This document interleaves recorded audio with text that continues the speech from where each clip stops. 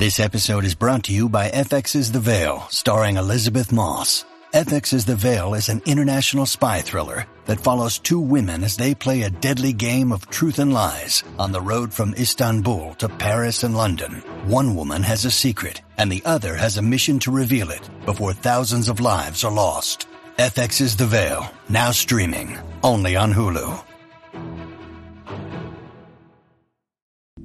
I'm Ken Knapsack, and this is Daily Thrones, a quick look at the world of ice and fire, and let's take a look at some of our favorite moments, the quiet little moments and scenes in the final 2 episodes of Season 7. A lot to dig in there, and let's take a look at Episode 6, the Alan Taylor, DGA-nominated Alan Taylor, directed Beyond the Wall.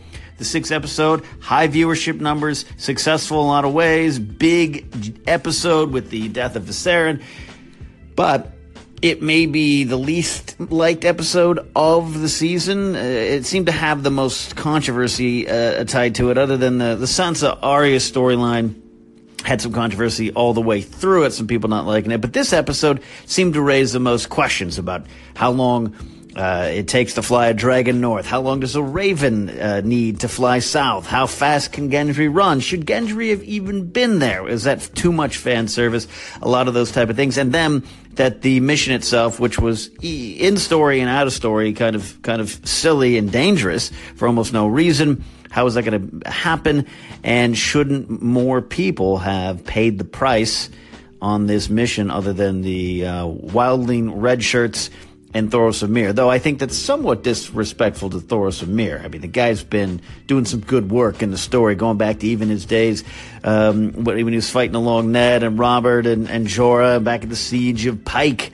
And then his work with the Brotherhood Without Banners, proved to be pretty valuable. But he is gone, and the only one to really die of importance, and that raised some eyebrows. But when I'm trying to think of the little moments in this episode, we talked a lot. We've talked already about the conversations that happened between a lot of the characters, Tormund and the Hound, Jorah and Jon, Gendry getting schooled by everyone up there and teased.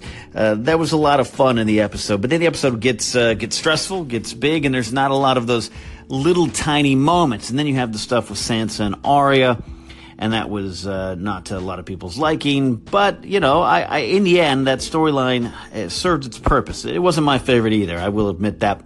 But I'm okay at the end of the day of Baelish dying, and we can talk about that moment later on. But some of the moments in Episode 6 that I really do like that are smaller amongst the big moments was actually seeing Viserion die. Not happy about it, not celebrating the death of this beautiful creature, only to have him reborn again. But there was some dread in that moment. Now, we survived this moment with Drogon earlier, where Bronn was shooting scorpion arrows at him, the big ones there. We kind of went through that stress. We didn't want Drogon to die any more than we wanted Viserion to die. But here he is, and Viserion pays the price. And there's something in that moment when it actually happens. And I think we all right away knew it was going to happen. It just kind of made sense. The Night King's there. He's got the javelin. He's doing the old wind test. He's all set. Simple toss. And he gets it and kills it. But the moment it actually happens, it's kind of one of those you gasp type of moments, because we didn't think we'd see dragons having this much action, this much war, when we saw those little baby dragons hatch. Now we're actually seeing one die, and we'd kind of always thought about it. Kind of always had those conversations off air, what if what dragon dies? What if a dragon becomes an ice dragon? To actually see it happen and to realize that this was probably going to happen, it took my breath away in a good way. It was a little moment in the big ice fire and, not ice fire yet, but in the big battle there. And I think a lot about this episode was, too, I think it was a good episode. I think over time people might like it a little bit better, but just it was easy to predict. We figured Dany would come save the day, and then there would be some kind of cost, and Thoros dies, but then Viserion is actually the big loss. But you kind of could predict that, and then, all right, our years of fan fiction are coming true. We're going to get an ice dragon. I do love the moment. I do love the reveal. I've never worried too much about where the Night King got those big chains. Hey, He's a well-prepared Night King. So that's one of my moments from Season 7, Episode 6. We're also going to talk about Season 7, Episode 7, the final one, the last one we have right now. You guys can call in with your thoughts here on Daily Thrones. All right, let's talk about the Benjen Stark moment, because I've talked about it a lot here on the station, but I want to really put this down. That moment is a big reveal, a wonderful reunion, something we kind of been waiting for a while. We know Benjen was back, but Benjen and Jon mean something. Benjen and Jon face-to-face has some weight to it. And yeah, initially it's like, whoa, that was it? But I really think that's all you needed, and it served a purpose. And it goes, if you go back to that Season 1 moment where Benjen and Jon first meet, I love the poetry there. Whether intentional or not, I don't know if we've ever got that official answer. I love that the first time you see Benjen Stark riding in Season 1, races in on his horse, Jon Snow is there taking practice swings on a dummy with his sword. And then the last time they see each other, now they do have conversations at the wall, all that kind of stuff, but then the last time they see each other, Benjen is running in on his horse and Jon is swinging away with his sword at Whites. I love it. There's poetry there. It just makes sense. And I love the realization on Jon's face of what's happening and that this is all he's going to get. Should Benjen have jumped on the horse? Maybe, but maybe he also felt that was the end of his journey. That was the end of his story. This is what he needed to do to buy Jon time, to make sure Jon got away. And how would Benjen factor in if he did stay alive and get on the horse and go down? All right, he goes to the wall. He can't pass it. Would he just kind of sit there and wait, taking some swings at the White Walkers and Whites as they raced on down? Would he have been able to take down an ice dragon? I don't know. Fair questions to ask. But I love the moment we got. I think it adds weight to what we saw in Season 1. And it's helped save Jon Snow. And that is probably more important. Hey Ken, so the next moment I want to talk about comes from the Season 7 finale, The Dragon and the Wolf, the longest episode the show has ever done, and I think it's a really great episode. There's so many reunions in this episode, and the reunion I wanted to talk about that I found very intriguing was actually the Hound and Brienne. Brienne thought he was dead, so seeing the Hound for her was quite a shock, and I love when they talk, and she says to him, I was only trying to protect her, and he says, hey, look, you and me both. And then she informs him, I should say, that she's alive. And he almost looks, like happy to hear that. And he's like, who's protecting her, though, if you're here? And she says, the only person that needs protecting is anyone that, tries to harm her. And then the Hound looks over at her and says, it won't be me, kind of indicating that he has no ill will towards Arya, because I really do feel, in the end, he really, truly did like her. Oh, the Hound and Brienne reunion is only a battle away. Hey, Eric, you're talking about a great moment there.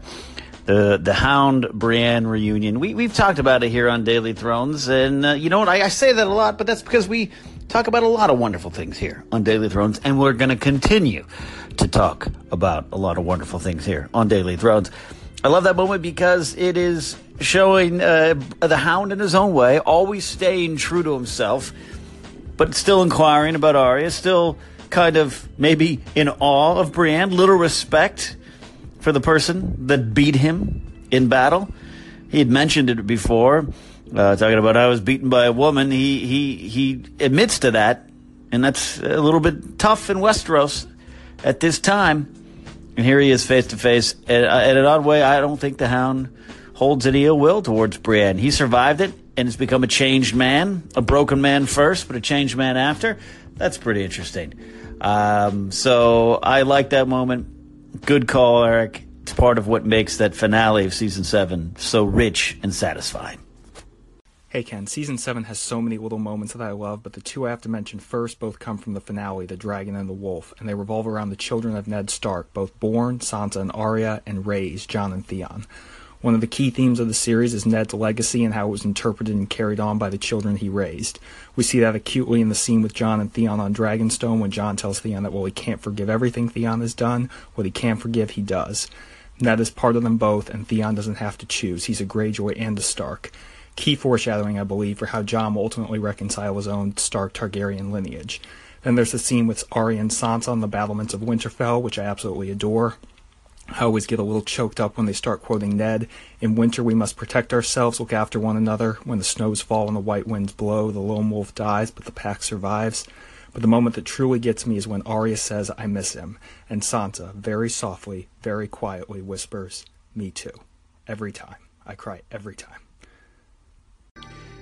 Jared with some wonderful words about the Stark children, Theon included, in Game of Thrones, and it really starts to emerge at the end of Season 7. The shadow, the legacy, the influence of Ned Stark, you can feel it.